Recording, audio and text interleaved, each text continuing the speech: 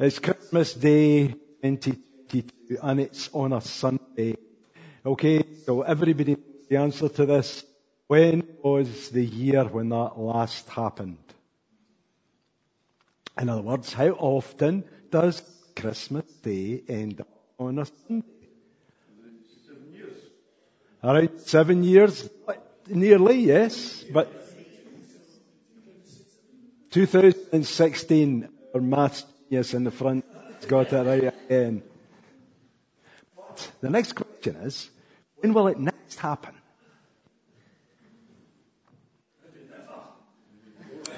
Absolutely right. I'm not expecting to see it next. When will it happen?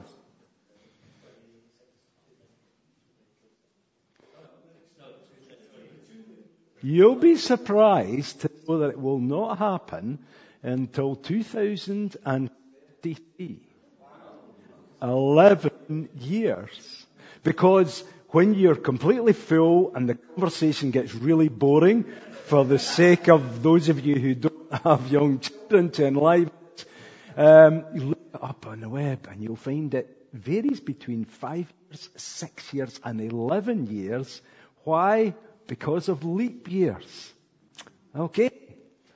So don't let anybody tell you don't get really educated when you come to this church. But since you're here or you're watching online, you'll be familiar with the symbol of the Christmas story as seen in that nice device that we have up in front of us there. But the real significance of Christmas easily we get sidetracked about it by all these things called presents. It's commercial trappings. Sometimes people are trying to get us to buy into Christmas very early on. Now, since you're all thinking either about cooking Christmas dinner or eating it, I wasn't actually going to show you a picture of food. But I kind of decided that would be unfair because some of you might have got up late and rushed to get here and you might not all be having turkey for your Christmas dinner. But food is another major distraction. But for the majority of our fellow Scots, there isn't a religious background to their celebration. It's about time off work. It's about presents. It's about food and cards saying happy holidays. But this year, many families will have struggled to heat their home and to buy food, let alone buy presents.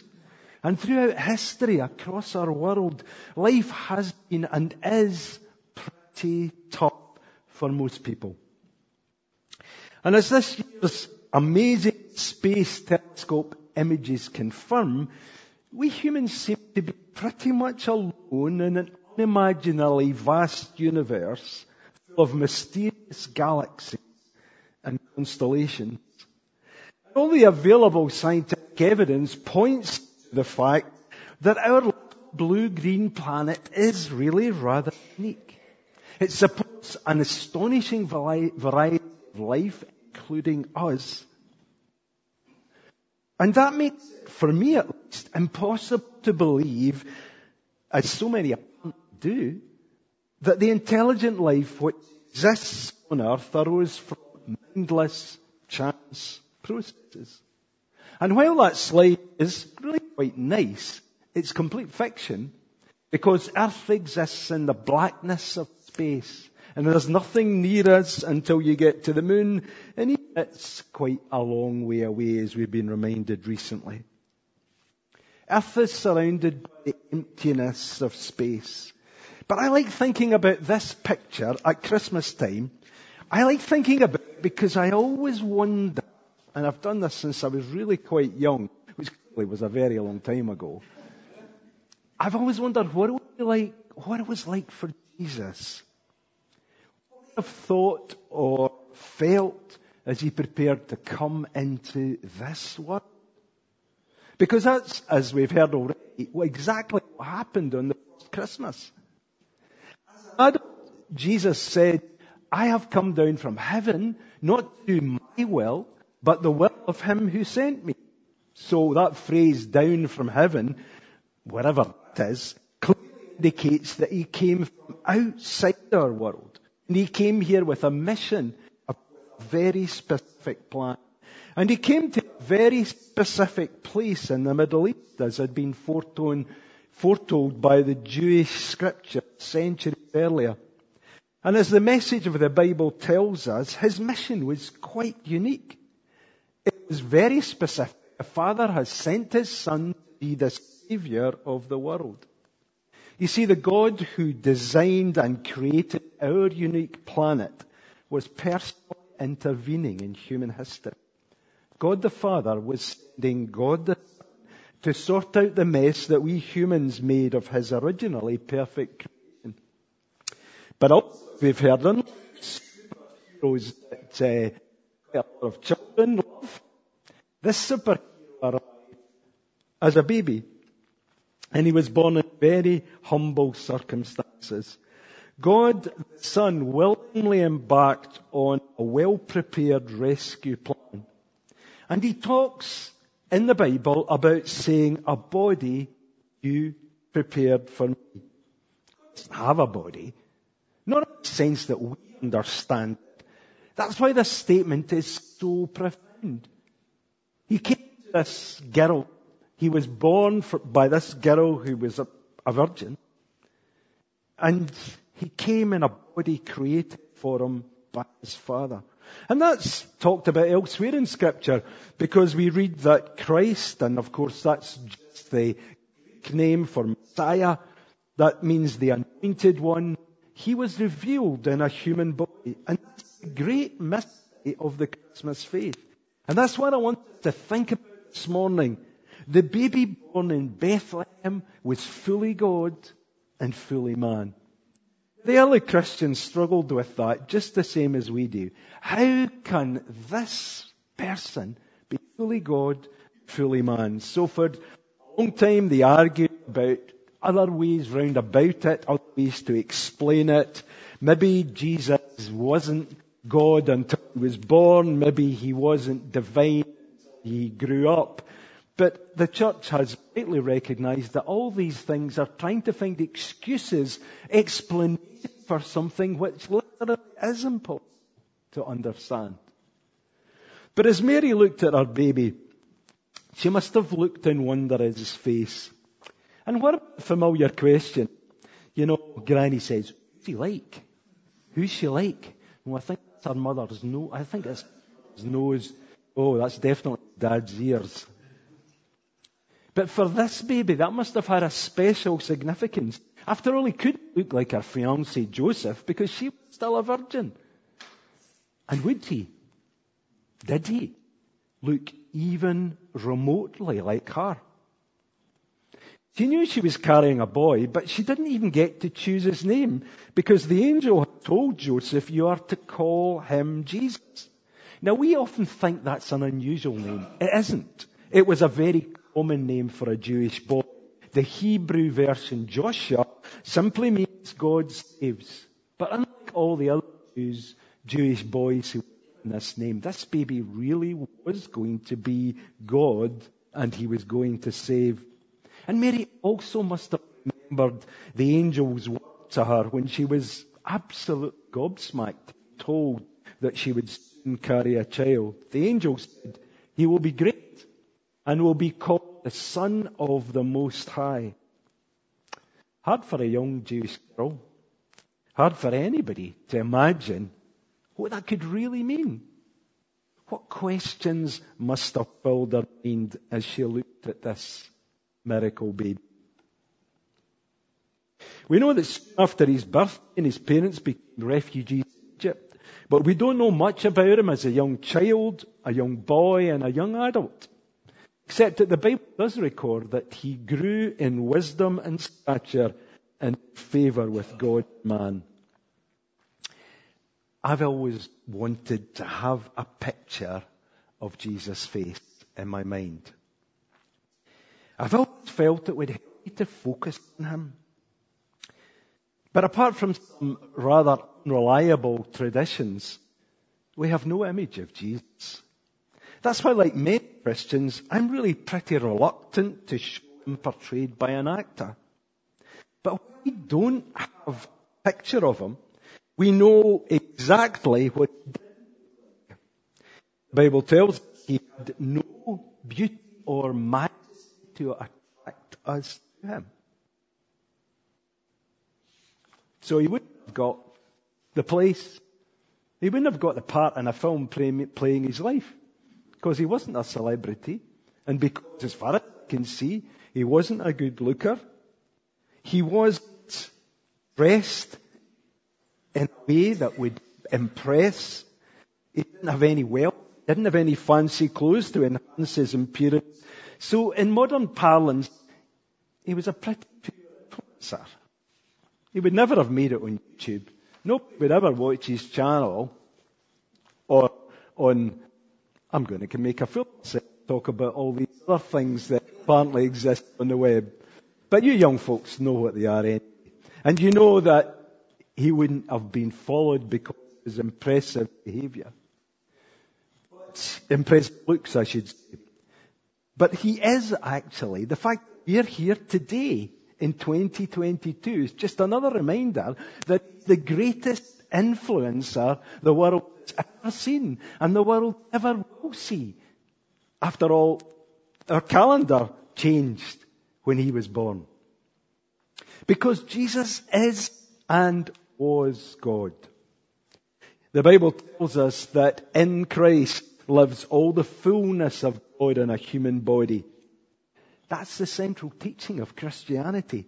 Jesus was full God and full man. Inconceivable? Definitely. True? Absolutely. But while we don't know what he looked like, we don't know what he looked like, but we know who he looked like. Because he said, the one who looks at me is seeing the one who sent me. When you look at me, you see God. Not the shape of his face or his body, because God is a spirit. When we listen to what Jesus said, that's what God would say. And when we read about the things Jesus did, that's what God would do. And that's not something Christians invented later on, because throughout his life, Jesus was hated and threatened because his contemporaries really understood that he claimed to be God in human form. So when your friends tell you, no, Jesus didn't claim to be God, as my friends used to at school, that's wrong. He did. That's why he got crucified. So the incarnation that we celebrate at Christmas is the most incredible thing in the world. There are no words, as Ronnie and Drew have found already. There's no words we can use to describe the significance of this event, of its uniqueness. These people, his mother and his stepfather, saw him in the stable as a baby, God and man. And his colleagues saw him as God and man. They didn't see him as God very often. And his enemies certainly didn't see him as God. But that's what he was. Who he was. And as well as dealing with paralyzed people in the previous pictures, he said when he was faced with somebody who was blind, who needed his help, he said, I've come into the world as light, so that no one who believes in me should stay in darkness. He came to be the light of the world. And from his other teaching, it's very obvious he wasn't talking about physical darkness. He always made it very clear that he'd come to shine God's light into the spiritual and moral darkness of our world. He came to give hope and future to everyone who would pay attention to what he was doing and listen to what he was saying. But what did he mean when he talked about light and darkness? Well, here's a young girl. What kind of advice? What advice? Yes, she could have looked like she's waiting for Christmas morning. I'm assuming that she's going through that early teenage stage when you wonder what life is going to be about. What's the future going to be? Wondering about her personal future. What can we say to her? Well, popular thinking says you can do anything. Just get up and do it. Follow your dreams.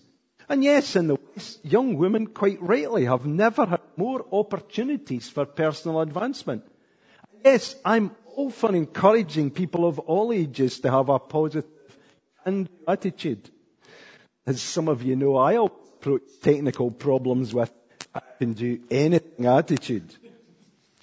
Of course, my family know well, I can't always achieve what I think I can.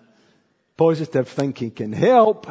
It doesn't help you fix things that are a problem. As my brother always says, John, it's just as well you're good at fixing things because you're extremely good at breaking them.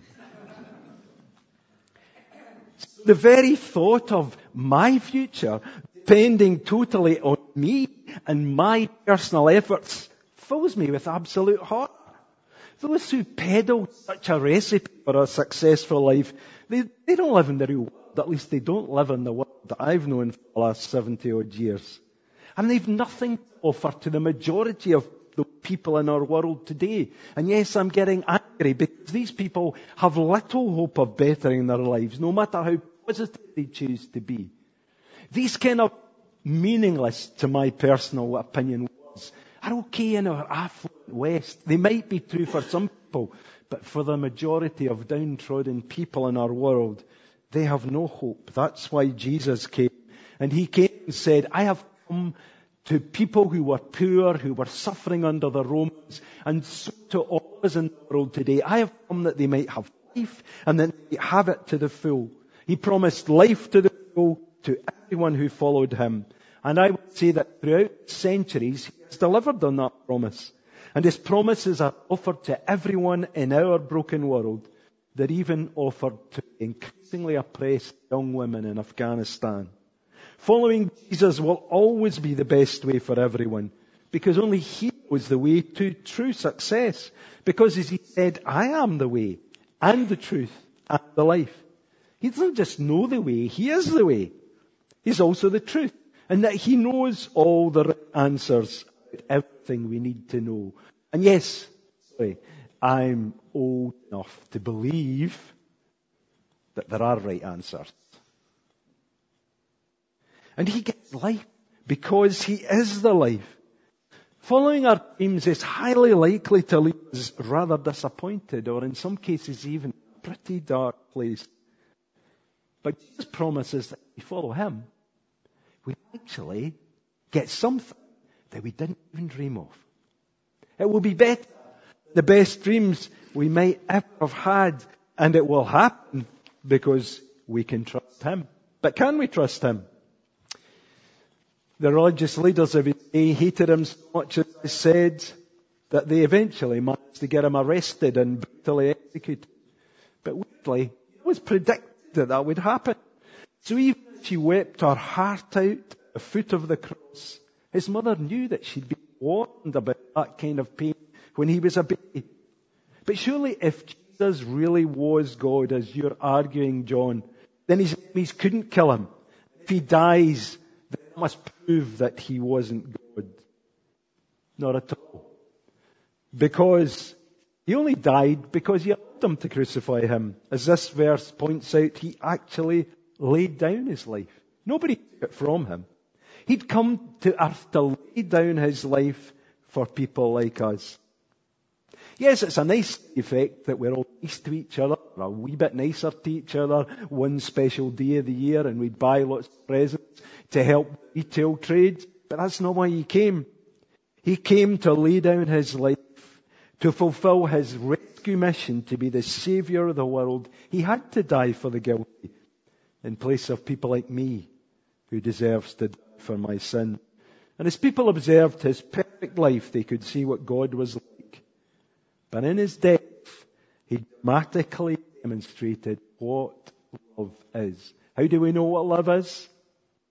Jesus Christ laid down his life for us.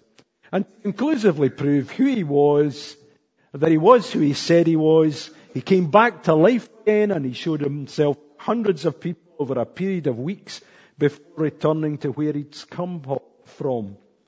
And he gave an assurance to his followers, do not let your hearts be troubled. I am going there to prepare a place for you. And as Andrew rightly said, we might not see another Christmas. Some of us won't on a Sunday.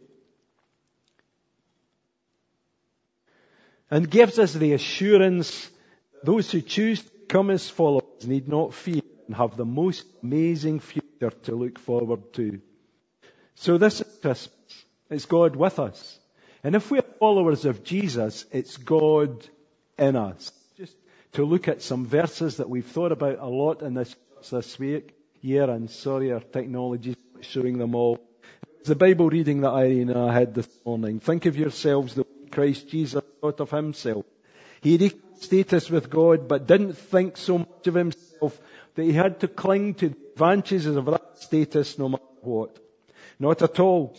When the time came, he set aside the privileges of deity and took on the status of a slave, became human. Having become human, he stayed human. It was an incredibly humble process. He didn't claim special privileges. Instead, he lived a selfless, obedient life and then died a selfless, obedient death. The worst kind of death at that, a crucifixion. Because of that obedience, God lifted him high and honored him far beyond anyone or anything ever, so that all created beings in heaven and earth will bow in worship before this Jesus Christ and call out in praise that he is the master of all, to the glory of God the Father. And the notes went on to say, if we're Christians and we're following Jesus, depending on what happens around your Christmas dinner table, you might have to display some of Christ's grace today as well as all the other days of our life. Let's just pray. Father, these truths are incredible. We thank you for your wonderful Son. We thank you, Lord Jesus, that you came into our messed up world and gave up everything so that we could be part of your family. Help us to realize that the only way we can have the kind of life you want us to have is to follow you. Bless us as we spend time later together. Particularly, we ask for your blessing on all those who are homeless, who will struggle to put anything on the table today, and so many folks in our world suffering in war and bitter places. We thank you, Jesus, that you came to bring us all life, and pray that we will look to you for it in Jesus' name. Amen.